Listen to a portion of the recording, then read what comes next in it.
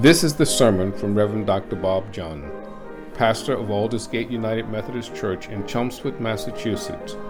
We hope you are blessed with this message today. If you are seeking a church family, we are located at 242 Boston Road. Our worship services are at 8:30 and 10:45 a.m. on Sundays. May God bless you and your family this day and give you peace.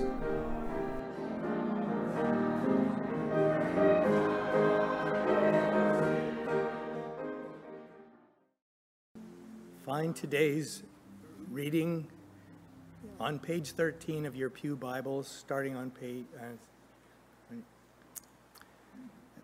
of the New Testament. Please stand if you are able for the reading of the Gospel. The parable of the sower, Matthew 13, 1-9. That same day, Jesus went out of the house and sat beside the sea. Such great crowds gathered around him that he got into a boat and sat there while the whole crowd stood on the beach. And he told them many things in parables, saying, "Listen, a sower went out to sow, and as he sowed, some seeds fell on the path, and the birds came and ate them up. Other seeds fell on rocky ground, where they did not have much soil, and they sprang up quickly, since they had no depth of soil, but when the sun rose, they were scorched, and since they had no root, they withered away. Other seeds fell among thorns, and the thorns grew up and choked them. Other seeds fell on good soil and brought forth grain, some 100-fold, some 60, some 30. Let anyone with ears listen." Matthew 13, 18-23, the parable of the sower explained. Hear then the parable of the sower. When anyone hears the word of the kingdom and does not understand it, the evil one comes and snatches away what is sown in the heart. And this is what was sown on the path. As for what was sown on rocky ground, this is the one who hears the word and immediately receives it with joy. Yet such a person has no root, but endures only for a while. And when trouble or persecution arises on account of the word, that person immediately falls away. As for what was sown among thorns, this is the one who hears the word, but the cares of the world and the lure of wealth choke the word, and it yields nothing. But as for what was sown on good soil, this is the one who hears the word and understands it, who indeed bears fruit and yields, in one case 100-fold, in another 60, and in another 30. This is the word of God for the people of God. Thanks be to God.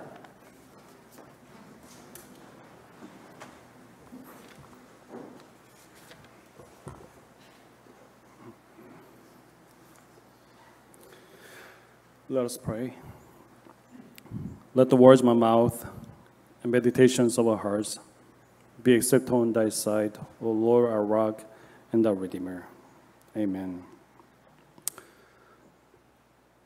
There's a story about how frugal Mrs. Willencourt was.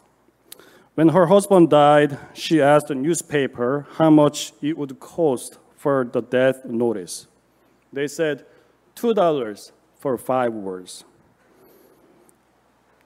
5 words? I just needed 2 words, so can I just pay for just 2 words? She asked. Willencourt dead. But they said, no, $2 is the minimum. You will need to come up with 3 more words.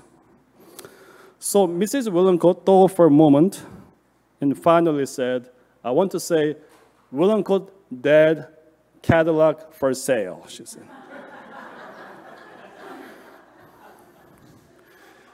I'm sure that many of us have some house rules to practice our own frugality. When you leave the room, make sure that you turn off the light. When you use the water, make sure that you turn off the faucet all the way.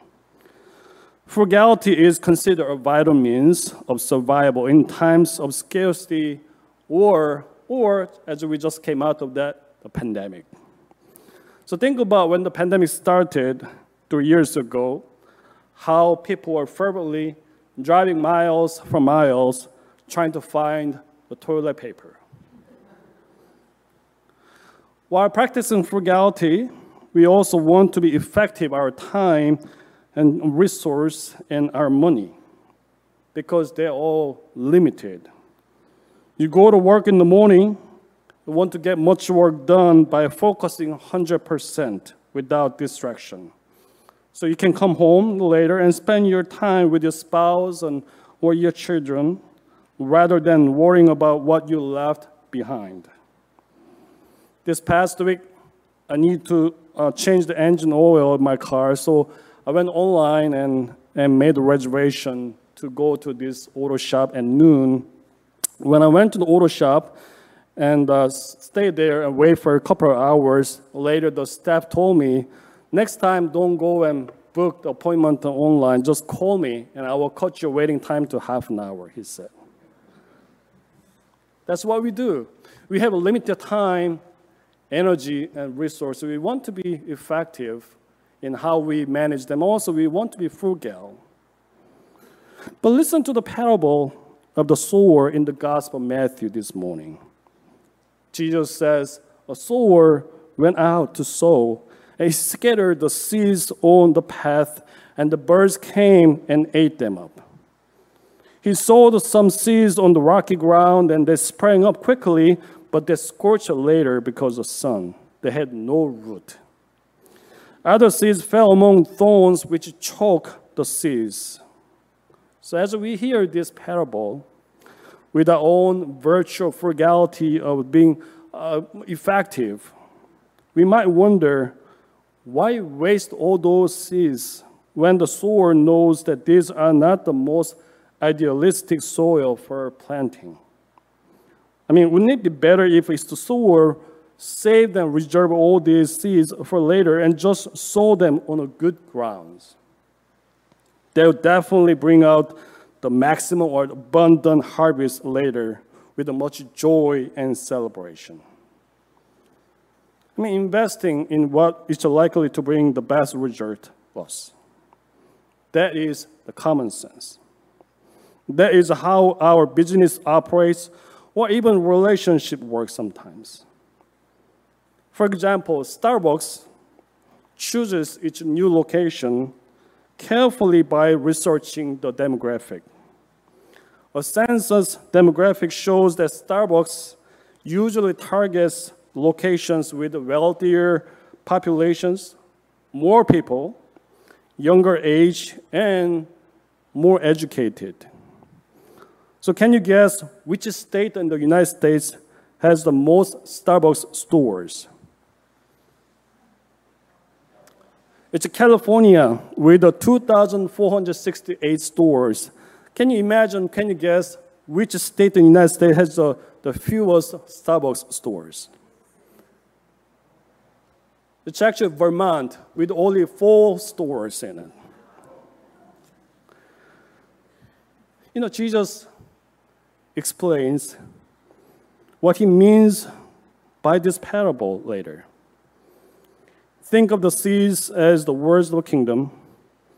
People hear it, but don't understand, just like the seeds on the path. The birds come and snatch them away.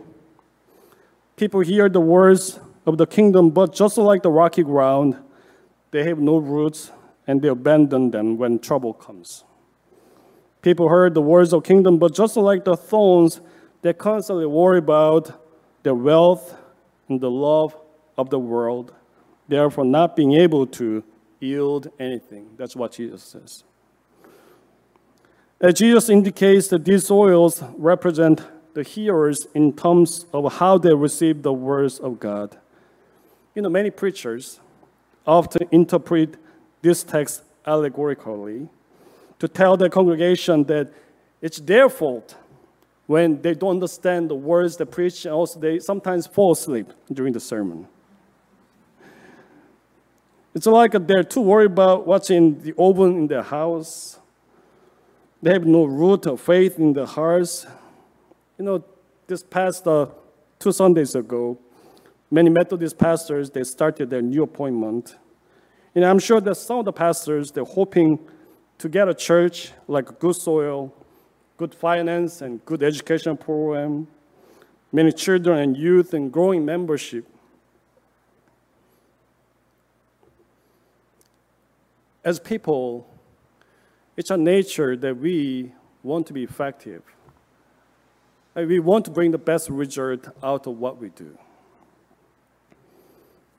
But I believe that Jesus is inviting us to stand and look at the world with the eyes of God, which is very different from the way we think about our business, our being effective.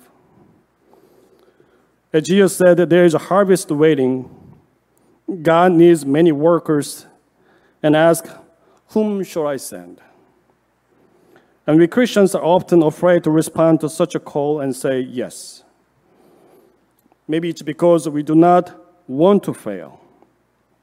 We do not want to see a lack of response from the community. We are afraid of financial hardship. After all, the church is just bound by its limited time, limited volunteers, and the resources. So we are asking, why waste them? But God is God who is so extravagant in God's love. God does not abandon the soil just because they're not idealistic for planting. In the Gospel of Luke, Jesus describes God as a shepherd who goes after the one lost sheep while leaving the 99 sheep in the wilderness. And the shepherd rejoices when he found the lost sheep. He lays on his shoulders and rejoices. Jesus again says, God is like a woman who has 10 coins, but when she loses one of them, she lights a candle, a lamp, and sweeps the whole house, searches it until she finds it. And when she does, she invites her friends and neighbors to come and celebrate with her. Jesus said, God is like the merciful Father. Even though her son went away from him and squandered all his property, this father fixes his eyes on the hill until his lost son comes home. So when he sees him, he can rush to him, and we can run toward him, and he hug him.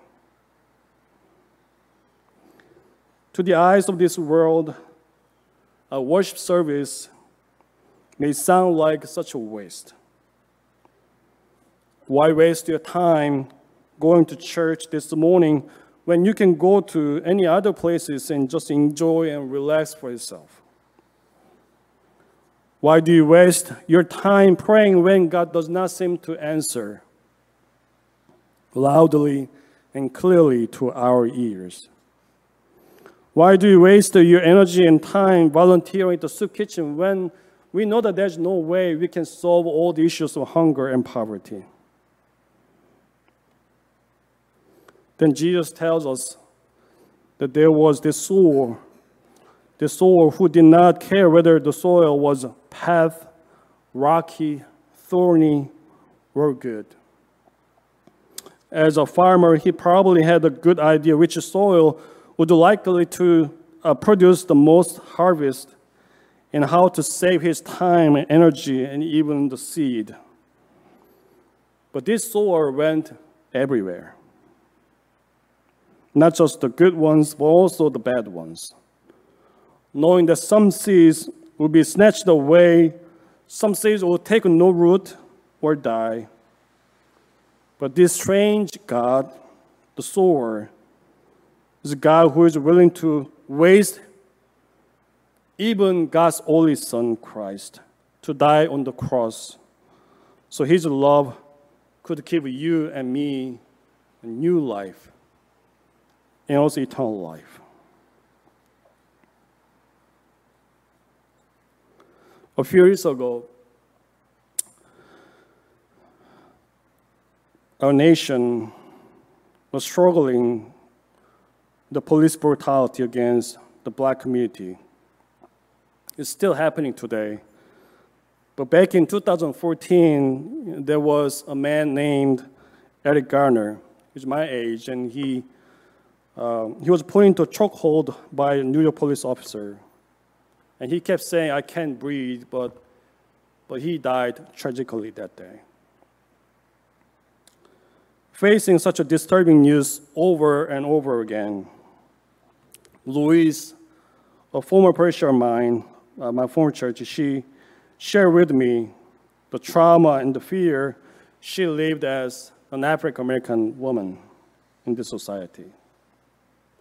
So she and I got together and thought about what we could do to raise awareness and what we could do for our church and our community.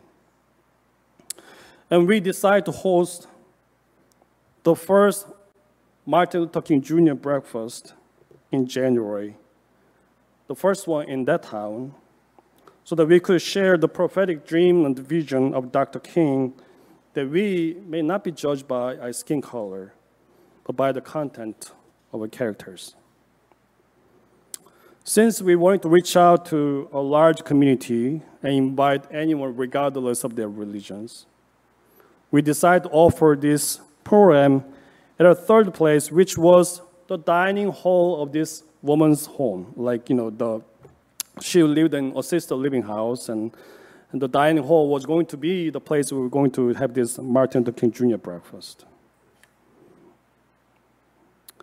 When we were planning diligently for this event, another woman in the church, and she approached me and said, "Our town is 98% white. Do you really think that this kind of event will be well received by these people? Why waste your time and energy?" she said. I thought about what she said. There are some major towns, and such as metropolitan areas, that do such wonderful jobs offering Martin Luther King Jr. breakfast. They have such wonderful, renowned speakers. This is not the good soil, what she said. This is more like the rocky soil with thorns, and why even bother to spread the seeds in the first place? To be honest with you, I did not have such a strong conviction, to be honest with you, whether this was the right thing or to do, but Louise from that church, she said, even if 10 people show up, we'll go ahead. She prayed for us, and we diligently planned for the morning. Interestingly, on the day of the Martin Luther King Jr. breakfast, it snowed. So now we are expecting less than 10 people. But as the time for breakfast came, a car showed up through snow, another car showed up. Almost 40 people showed up that morning, and they gathered in the small dining hall at the assisted living house. And a couple who attended the event, they were touched by the hospitality and the ministry of justice from my former church, and they ended up joining the church later. As I think about it, our God is like that, full of surprises. Then when we have our own ideas, what it means to be effective, what it means to bring the best result out of what we do for God. But sometimes God brings us surprises, God's own way to bring the God's results. When we are concerned whether our faith and work will bring about some result or make any differences in this world. God calls us to be like this sower who goes anywhere to faithfully to sow the seeds and everywhere. So in his sermon, Howard Thurman once said that once the seeds are scattered, it's not our concern whether they will grow or not. He says, the process of growth and development and unfolding is an inscrutable process, which is good news for us because even when we do not know whether this will bring the good result or not, God is God who is diligently working behind us, transforming the lives of people and turning the hearts of people back to God. God so loved the world that God sent God's only Son, so that whoever believes in him may not perish, but have eternal life. If God saw the world and noticed how broken it is, how fallen it has become from the righteousness of God, how messed up it can be sometimes what a bad soil it can be, I'm not sure God would want to waste the seeds expecting to bring anything good out of that. But God still sent God's only Son Christ to this world because of God's extravagant love. Love that is extravagant, radical, and abundant. And God keeps coming and visiting you and me and our church and our world today because of God's love for us. Thanks be to God and God's people.